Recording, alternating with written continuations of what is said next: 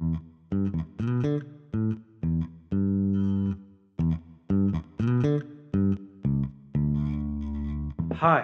my name is Nick Thompson and I run holisticvet.co.uk. We're based near Bath in England. I'm Dr. Brendan Clark. I'm based at Towerwood Vets in West Yorkshire. And my name's Dr. Conor Brady, the non-vet of the gang from dogsfirst.ie. And together, we are The Raw Pet Medics.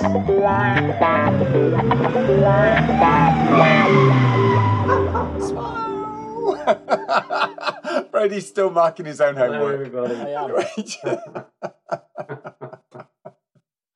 So, gentlemen, good evening. It's Q&A. We are Raw Pet Medics, and we're delighted to see you. Okay, I'm going to jump in with the first question. Chantal has asked a question, and it's really, really interesting question. Gutted, I forgot to ask my question in. To get my question in. I was going to ask about dogs getting depression. I groom a dog whose parents have split, and he's just not been the same since. So not as happy as he used to be. They share him. I wondered if dogs do get depression. I think there's about 20 answers to that. And I'm going to start by saying I once treated a cat homeopathically. This cat was regurgitating probably about 3 or 4 times a week. And so we treated using Nux vomica and various other more inspired remedies than Nux vomica, and the cat was about 80% better. The owner rang me a couple of years later because one of the other cats was ill, and I said, "Oh, how was the first cat with vomiting?" And she said, "Oh, he stopped completely." And I said, "Oh my God, how did you do that?" And she said, "I divorced my husband." That'll do it.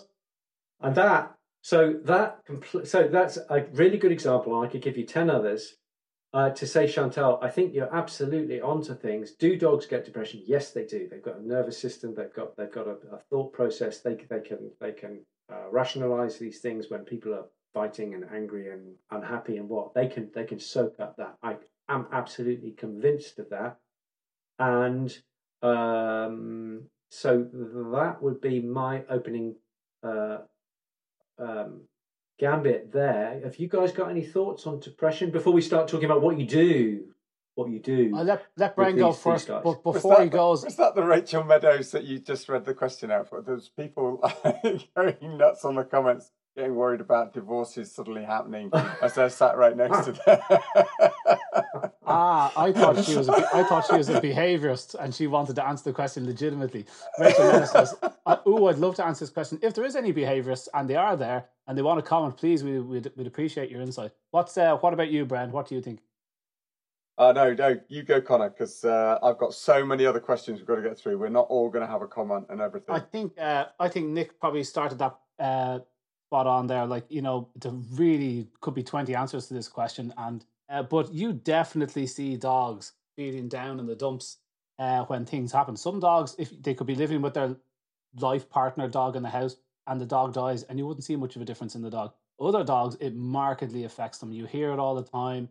IBS kicks in, all sorts of stuff, but just down in the dumps, just missing their partner.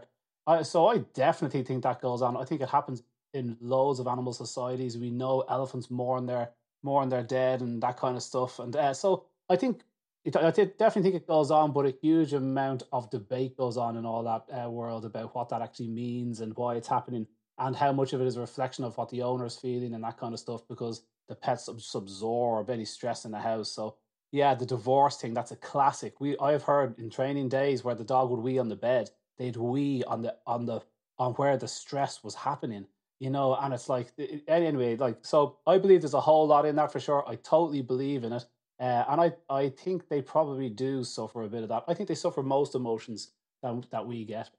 So most of them, not all of them, but yeah, so depression, I totally believe in it, and I would say it's for the same reasons we get it, and yeah, I totally believe in it, but that's about all I know. I think you're right there.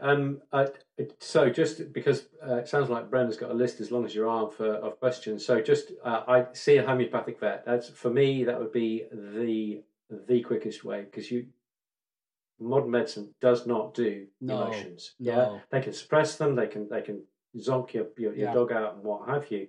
but they will not treat at the level of the emotional energy. Yeah. And so I think seeing a homeopathic vet, if you go to the BAHVS.com, British Association of Homeopathic Veterinary Surgeons, there's a list there of vets, BAHVS, or nowadays you can just do a Google on homeopathic vet. So off you go. That's really, nice. Really good. Bren, you've got some questions for us. Okay, one from Jane. Connor, in your fantastic podcast on behaviour, mentioned that there should be given, the probiotics should be given without adding to food in a liquid medium. I've heard this once before. Is it true for all probiotics? Nick, I think you should go first. Connor's had his say on his silly podcast. Yeah. Just before I do that, I'd just like to say very, very big thank you to all our Patreon. We have just increased our Patreon supporters enormously. So thank you very much, guys. I'm not sure what we did. Maybe did somebody change their aftershave or something? It was my seaweed competition. My seaweed competition. Everybody obviously was. Yeah.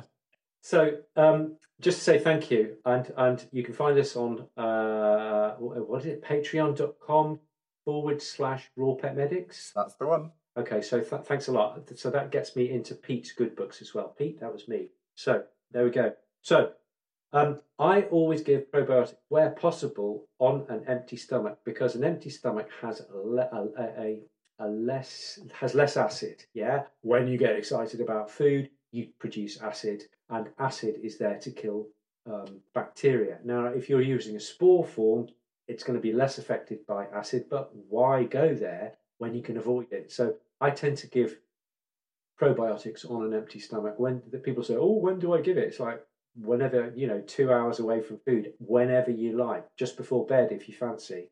So I think it's as simple as that. I like simple answers, and that's where I would go with that. Connor, you got any? No, that's it. That's exactly it. The dog's very low stomach acidity. Ours is about pH 2, let's say, when it's getting going. Dogs be pH 1, let's say. I'm rounding there. But that's a 10-fold decrease, so it's a huge difference. And it's a battery acid. So life like lactobacillus and bifido will get zapped in that. So you don't want to throw the troops into the lava. So studies show when you put them in liquid form, they get through better, because the stomach doesn't hold on to liquids. It only holds on to solids and processes them. So if it sees a liquid, it's like shoot through, and you go straight through the duodenum, where you get a big release of life. Up to 20 times the release of life, they reckon, when it's done in liquid form between meals. So I agree with that. I think the soil probiotics, a lot of them are yeast-based, and yeast are encapsulated in cellulose, and they're very difficult to digest them, and we don't have any. They're pretty. They're just bulletproof, and they don't get digested by our body because we don't produce cellulase. So I think they probably get through to a degree, and then they hang around for a few weeks and they head off. I wouldn't, but like Nick said, why would you risk it with any of them when you would just give it in liquid form? I like a little bit of full-fat probiotic yogurt, bit of water, make it liquidy. Anything, whatever you have handy, whatever makes him drink it. Yeah, definitely a last thing at night, probiotic liquid supper, good 2 to 3 hours after food. I would absolutely agree with that. Or definitely before food, and give them a break for half an hour if you're going to give it first thing in the morning. But just look at that, and look at sporulated. That's the whole point of the sporulated probiotic, is to allow them to get through. Give the handshake of the right acidity as they go through into the small intestine. They hatch out of the spore that's been protecting them and go for it. Absolutely agree with Nick. We've used things like Vidaspore in the past for that, and that's the point of going for those sporulated ones rather than the live probiotic that Connor, I know you love. I do. Your Biocults and stuff like that. I do. Connor, you had some really good questions that you were popping up on our WhatsApp group. Yeah, Nick's got a question written all over his face, though. What is it, Nick? You're dying to No. I'm just looking forward to my dinner. That's all. Right. Okay. He's already going. Come on, guys. I've just got a bit of wind, Connor. That's what it is. That's all it is. Yeah. You get to that age. You don't even have to apologise, Nick. We're grand. He's gurning. It happens. So listen, I was doing a nice 2-3 day seminar there over the weekend on feeding dogs right, the role of carbs and insulin in cancer, and feeding the dog if you had a dog with cancer. Very learned people on there, let me tell you. And so one thing came up where, it's not going to be much of a revelation for most of us on here, but when you have this dog with cancer, I'd be recommending real food, and two top questions came up. The first one was, can you give real food to dogs with cancer? Can you give raw food to dogs with cancer? And I would say, like, outside of the terror times, like, let's say he's annihilated and he's, going through terrible chemo and he's very sick and you're worried and concerned, don't be worried about that. If you want to slightly cook the food or buy a slightly cooked food product, that's fine, as long as it keeps within the rules of take it easy with the carbs, no carbs, because carbs are going to be the problem. So don't worry about that then, if that's going to keep you happy in your vet. But outside of that, I would say it's paramount that your dog gets fresh food. And the thing is, when you compare the two products, you don't really have a choice, because this product here is also recalled heavily for salmonella and contains mycotoxins and terrible fats and chemical preservatives that napalm the gut flora and all the other things that are going to aggravate cancer. So it's not like you have a huge variety of options. Fresh food is vital for people with cancer. You just need to take care, choose good quality raw dog foods. As we just mentioned at the start, Raw Safe is going to come online soon, and that's going to be even better for making it easier for us to do that. So I think that's a first. And the second thing that came up, if I could, the second thing was everybody asked. I'm going to ask you guys this. Everybody asked, so the diet that you would recommend for a dog with cancer, and I'm simplifying greatly here, please nobody act on this, but it'd be a higher fat, moderate protein, more adequate protein, and virtually zero carbohydrates. Okay, a bit of veg, dark greens, you get a bit of carbs now. Not a lot, no starchy stuff, okay, nothing that punches the insulin. So quite higher fat, bit of protein, and when you convert that to energy, you get way more fat from the energy, so it ends up being this ratio of 25-70%. Who cares? Quite fatty. Okay, so like a fatty beef mince kind of level of fat in the diet. And everybody said, but won't that blow out the dog's gut flora? And I was like, this isn't that unusual a diet. I'm just saying put out the carbs completely. So guys, have you heard of this thing about blowing out a gut flora? And where would that be coming from? What is that?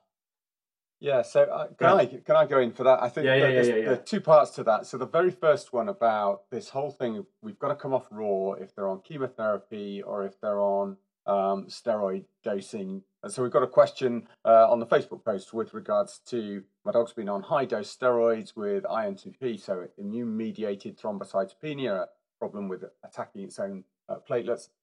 Oh my God, do I have to cut out this risk? And I absolutely say, look, if they're going to be giving drugs which are going to knock your immune system so far out of kilter that they're worried about bacteria they may come into contact with, they should be telling you to isolate your dog in the home. They should be telling you to kill off all of the gut bacteria that dog has, because there's going to be shed loads in there. No tennis balls, no playing in the garden, no possibly scavenging anything from the head. Definitely nothing out of your fridge, guys, okay? Because that was one of the biggest sources of inappropriate bacteria, is waste human food, even that hummus, okay?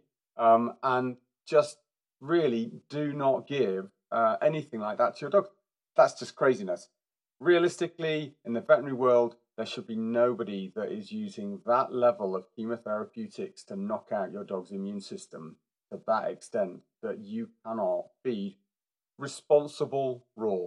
Now, I'm not talking about stuff that's been rotting on your fridge shelf or rotting on the local store shelf. Connor, I know you're smiling, but I know you love that stuff with yellow labels on.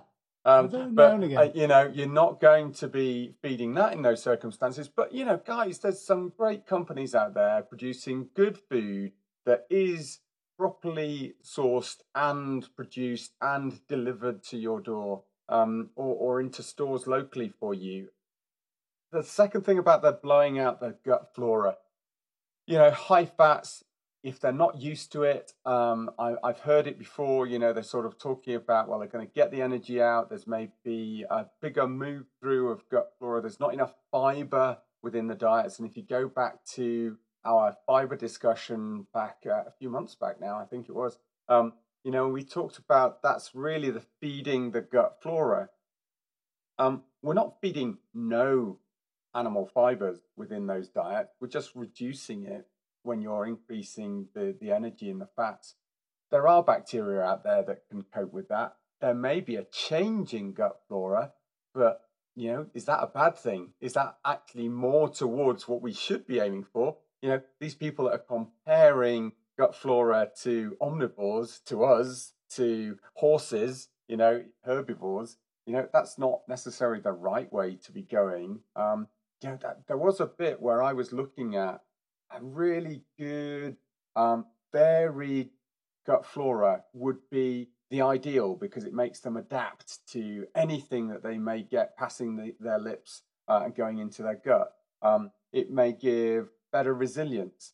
But actually, the more I looked at different gut floras in different species, you wonder whether that is the way that we should be. Is that actually because we've contaminated their diets, that we've corrupted their gut flora and made them less resilient because there's so much variety in there? So I think there's still questions to be answered. I think we're very much at the novel end of gut flora understanding. Nick, go for it. There's a couple of things that I'm just going to chip in there, guys. Like what you're saying there, Bren. I would just say that this whole idea about the energy in food we need to be really clear about that. If you've got a pound of pure sirloin steak and you've got half a pound of pure dripping, okay, just be extreme, yeah. So you got a pound of pure protein, more or less, and you got a pound of pure fat, more or less. The amount of energy that you get from those two things, if you burn those two things, the amount of energy you would get would be about the same. So when we're saying this diet is a high fat diet, it isn't that there's lots and lots of fat in the bowl. There is more fat than you would have normally in a diet, because otherwise the dog's probably going to put on weight or get a bit squitty or something. It's just going to be increased so that the amount of energy from fat is slightly more than the energy from protein. Okay, and it's about a 2-to-1 ratio. That's the first thing. If that's not clear, guys, please do say, because I think then therefore we need to do a show on metabolic energy and doing those conversions things. It's really easy once you get your head around it. The second thing to say was blowing out the gut. How do you blow out the gut? Does that mean that if Good a flora. lion Good flora. eats a zebra, they're going to blow out their gut? You know, I think Mother Nature is a whole lot more clever than that. I think if you're feeding anything vaguely resembling a good, responsible raw food diet, you're not going to blow. What does that even mean? Blow out the gut? You know, I think it's gut flora. about reducing numbers of species within the gut. And there was a question came up on the Facebook feed with regards to a puppy that had chronic diarrhea, having been fed an inappropriate diet, and they're trying to resolve its chronic diarrhea, and wanted to know about moving it back onto raw. Is it safe to move it onto raw? Because when they've done the gut flora checks, there's literally loads of Shigella, and which is really unusual in those sorts. And I think Firmicinoides, something like that was in that. I can't see the post right now, and that is all that they were really seeing. And so I'm guessing that in those cases, those are the ones where I would be saying it's not so much blown out as being corrupted by an overgrowth of inappropriate bacteria. Those are cases where I would actually use the Atrantil we talked about in previous ones to really reduce those overgrowth before even attempting to put in probiotics, because otherwise you're just peeing in the proverbial wind, because there's just nowhere for you to seed out those new probiotics. This is Nick is holding up a Atrantil there. So tell me, what's a Atrantil do? This is a Atrantil. It's basically, it helps to rebalance. If you want it really simply, it kind of kills. It reduces the bad guys and encourages the good guys. Yeah. Okay? So there's 3 herbs in there, isn't there, Nick? It should just read them out. It's horse chestnut. I've got those. It is Quebracho, which is heartwood extract. There is horse chestnut in there, and there's peppermint leaf. So really simple, but it just gives the bad guys a hard time and encourages the good guys. I love it. God, that's so cool. Horse chestnut. You did Atrantil. And Marissa, if you're asking about that, I think Atrantil is actually made in America, so I would be really surprised if you can't get it in Canada. I think it's something that we tend to import over here, but it's used for a lot of people with intransigent irritable bowels, and especially if they've got bacteria. So if their irritable bowel is giving them everything from constipation all the way through to diarrhea, excessive gurgling and gas, a Trantil can be a really bloating. Great, a Trantil lads. can be a really useful. Oh, I love that. I'm going to take that tip and pass it off as my own to numerous clients. What other questions have you got, guys? Oh, so we've got one about hormonal treatments and treatments of long-term incontinence. So, Nick, your view on, is it a problem for dogs with long-term incontinence, so having been neutered, to have either propylene, or a hormone in order to Incurine to help that incontinence? Okay, great question. I'll jump into this, yeah? Okay, so my thought would be, so this is something, the statistic is something like 15% of bitches who are spayed will become incontinent either within days or within years and years and years. When they get older, they will get a bit leaky. And classically, they will lie down, wake up in the morning, there'll be a little puddle there because there's been a little bit of pressure on the bladder and the bladder's been filling overnight. So that's the context.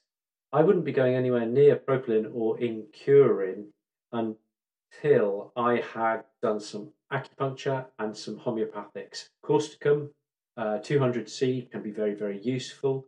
There are numerous other remedies. Also, not in the males, not unknown in males, but it is there. Some bitches will only leak if they've had really excessive exercise. So sometimes you just need to just taper the exercise a wee bit, and that can help with those things. Also, acupuncture. See your local acupuncture vet. That can be super, super, super useful, and I would really go there. If I was going to go, if none of those are working, I don't have a problem with long-term propylene. I think it's a relatively benign. Technically, they say it will make some dogs aggressive. I have never seen an aggressive dog on propylene. And Incurine, I will only use if the propylene and nothing else is working, because I don't like mucking about with synthetic hormone. Connor, you had some really interesting stuff on hormones and sort of contaminants of the watercourses and environment. I did actually. That was a doozy, because I wasn't going to be able to add that incontinence bit, because that does come up, that incontinence thing now and again. It must be a right pain. I was talking, extolling the benefits of, some various different types of seaweed you can use for when you've got cancer, because it contains all these really potently anti-cancer chemicals. There's huge amount of studies behind it, which kind of annoys me. The science isn't there yet. How many studies do you need before somebody would recommend including something like this in somebody's life or diet? It's so potently anti-tumor, anti-proliferation. Anyway, look. So I'm just winding them up a bit, and then I'm saying, look, guys, go down to the coast. You don't need to buy supplements from anybody, but if you had to buy them from me, and then you would go to the coast. I say, and just pick your own. Go, stay away from the marina. Stay away from all. Go to nice. Here's how to pick it, and aim for the brown ones, because that's where all the fucox and fucoxanthin is. And everybody just comes in, up. No, not here. Not on the west coast of the States. Not on the west coast. It's not in California. I was like, no, surely not. And I'm googling as I talk to them, and sure enough, the seaweed was one thing, but it had the isotopes from the Fukushima disaster. It had taken a hammering. And then straight away, I go to my next item saying, and what about mussels? And I said, oh no, our mussel industry, no. And then, because actually we've got a big problem with the opiates that are being released by the sewers works. And it's like, what? So they have this, everyone is aware of the opioid epidemic and the wean, and then into the sewers works, and that's being pumped out into the sea, of course. And that is now going to be a contaminant of their food chain as well. And I just thought, my God, between the two of those things, and then the outlets from the CAFOs, because they don't put the poo and stuff from the intensively reared hogs and cattle, they don't put that into anywhere. So it sits in swimming pools until eventually they just get rid of it, or it leaks out, or a big storm washes it out. It just sits there. Think how radioactive that is. Half use of antibiotics, poo. I mean, that would just be, you just dip your finger in that, and so that leaks out. And so you can see in the Gulf of Mexico, there's big dead zones around the thing. So yeah, I just thought, wow, you can't even pick your seaweed from your own seashore. We don't know how lucky we have it over here in Ireland and Britain. How we've got seriously clean waters, and you kind of just expect that's what's going to happen. And even like this, they couldn't get fat because they didn't want to use the fat from the CAFOs. because they thought it was so contaminated and filthy that it said, no, we're not going to buy that fat. Finding organic beef fat is hard. And it's like, wow, what? You produce the most cows in the world and you can't get decent quality cow fat? I mean, my God, Connor, what's a CAFO?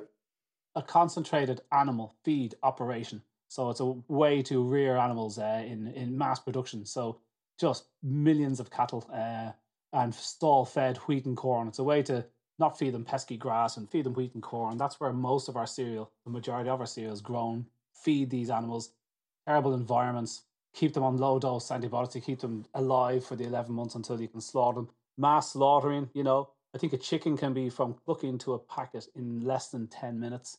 It's just crazy stuff. And so when you talk about contamination in meat and Salmonella E. coli, that's where the stuff comes from. The rapid mass slaughtering and the spraying of the internal bits, that's where E. coli and Salmonella come from. The internal digestive system of the animal is badly handled and it just sprays everywhere. And, so not a good thing, these CAFOs. It's the worst way possible to raise an animal. It's dreadfully inhumane. The massive methane from the wheat and corn you're trying to feed a ruminant. They don't want to eat that crap, but it grows them big and fat quickly, and so that's the main thing, It's a CAFO is, if you like, in Europe we call it battery chickens, battery therefore pig, pork, and battery beef. Yeah, you cram them in, you feed them crap, you grow them quickly, and you slaughter them before they die themselves. That's essentially what the CAFOs are all about. Really bad quality. Contaminated hormones and interstate hormones and antibiotics in this country, just not great quality. And they fatten quickly because of the inflammation that those feeds give them, and that, isn't that just the ultimately bad thing that you want, So it just, we know that through all of those hormones from insulin and through how they convert fat, even the toxins on the aflatoxins on that corn feed, all of those things, they don't mind feeding substandard grain to those animals. It's not because, it's, we can't use it for humans, we're going to use it for animals, at least it's not wasted. No, actually, there's a benefit to having a slightly moldy grain, and it fattens the animals quicker. How horrible is that? It's just So, at the end of the day, we're not in for CAFOs, lots of risk of contaminants, all of that. If they just controlled those animals properly, all of that soil building that could be there, and Nick, you could tell that I've been with Moddy and Charlie for the weekend. All we were talking about is soil building. Oh, and this was a really good point. So for those of you viewing, don't know Moddy and Charlie, Moddy's just the tripe queen. She works with Connor and Nick as well, and she's just a brilliant lady for a company. And we did some recording while I was down there, and lots of conversations. Her husband has an army background, but he's so into regenerative farming at the moment. I mean, it's just glorious to hear him, talking about his experience, and then all of the stuff that I think Nick's put him onto. He's off down little, mole holes of information to try and cram into his brain. He brought up a really, really interesting thing. So when they go out to Afghanistan, or they're going out to the Gulf, or they as soldiers who are highly trained, super fit, need 2 weeks to accommodate the new environment. And for all of those people that were making comments about, we're in the States and we've got temperatures up at whatever for so long, if it takes 2 weeks to acclimatize to that new temperature, that's great if you've got a seasonal change and you're expecting it. But for the UK and places similarly, where it is just rockets up and then goes back down and then rockets up, that's why we warn people about stressors, okay, for your pets. And it's good now, call. So they absolutely see it. They've done this for decades and decades now, recognizing that if they don't acclimatize those soldiers, they will fail in the first 24, 48 hours. Okay, so just that's a little point. That good old Charlie, I'm going to give you a shout out. Raised. Hi Charlie, hi Moddy. Yeah, fantastic guys. I'm really sorry. I've just read this, and I cannot. Can you read that? It's a book. Yeah, sounds like a book I want to read. Rooted Rooted pictures? by Sarah Sarah Langford. Langford. Okay. Yeah, Rooted by Sarah Langford. It's by Penguin, so it's a good publication. She spoke at the Sustainable Food Trust. She's a barrister, mother of two, farmer, and I was just so impressed. As she was talking, I ordered the book on Amazon. Worth every penny. Absolutely fantastic. She goes and talks to regenerative and organic farmers in the UK and finds out what's the reality of this stuff in the UK. I've done a lot of stuff in Australia, but this is in the UK. What is the reality? Is it possible? Can we do it? Can we feed the world using these regenerative models? So super interesting. I love Rachel Mack's. I was just going to call out Rachel Mack's comment. Oh, another book. It's just deadpan and a picture of a book. Oh, another book. It's no like happiness, smiley faces. It's just like pressure. You haven't done your homework. This time last year they were hungry for it. Now it's just, oh my God, will you stop reading? It's just a constant reminder that everyone's reading more books than me. I want to make one point. We said about that this is that the factory farms are a really efficient way of making protein. Ironically, terribly ironically, they're not. They're compared to, this is what Salatins was saying on his TED Talk, really good TED Talk, Cows, Grass and something, Cows, Grass and Carbon. Salatins his name is, isn't it, Nick? Salatins? Joel Salatin. Yeah. And he said that his farm in Georgia, he's been doing it for 60 years, never used a chemical, never used anything, and his farm produces 10,000 pounds of animal protein per acre per, let's say, year. And a factory farm does 2,500 pounds. So he says we can produce 10,000 pounds of biomass, 10,000 pounds of biomass of the grass. Anyway, whatever the comparison was, his land does 4 or 5 times more, he says. And all he does, just walk them over at the correct time, pass them over the grass when it's long enough, not keeping the grass short all the time. So the terrible irony, he said, is that I can produce way more meat than you guys can, which are horrible, inhumane concentration camp meat is what he calls it. So that's the irony. It's so sad that there's better ways to do it, but the 2 or 3 mega companies that own the rights, it's a big lobby. Very hard to take that out of their hand. That is a fairly packed FAQ. Yeah. Is there anything else burning your is there anything else you need to get off your chest before you go on to whatever it is next week? No, there's probably plenty, but a million things. Yeah. But that was a real goodie. I really enjoyed that, guys. Thank you. Yeah. So many you love anything with sustainable farming in it, Nick. You're happy as long as you get. I'm happy. I'm very easy to keep happy. Yeah, my friend. When the revolution comes, you're going to thank me. Yeah, true. Yeah. Until then. Oh, guys, thank you so much. See ya. Amazing. Great, guys. Yeah. Thank you.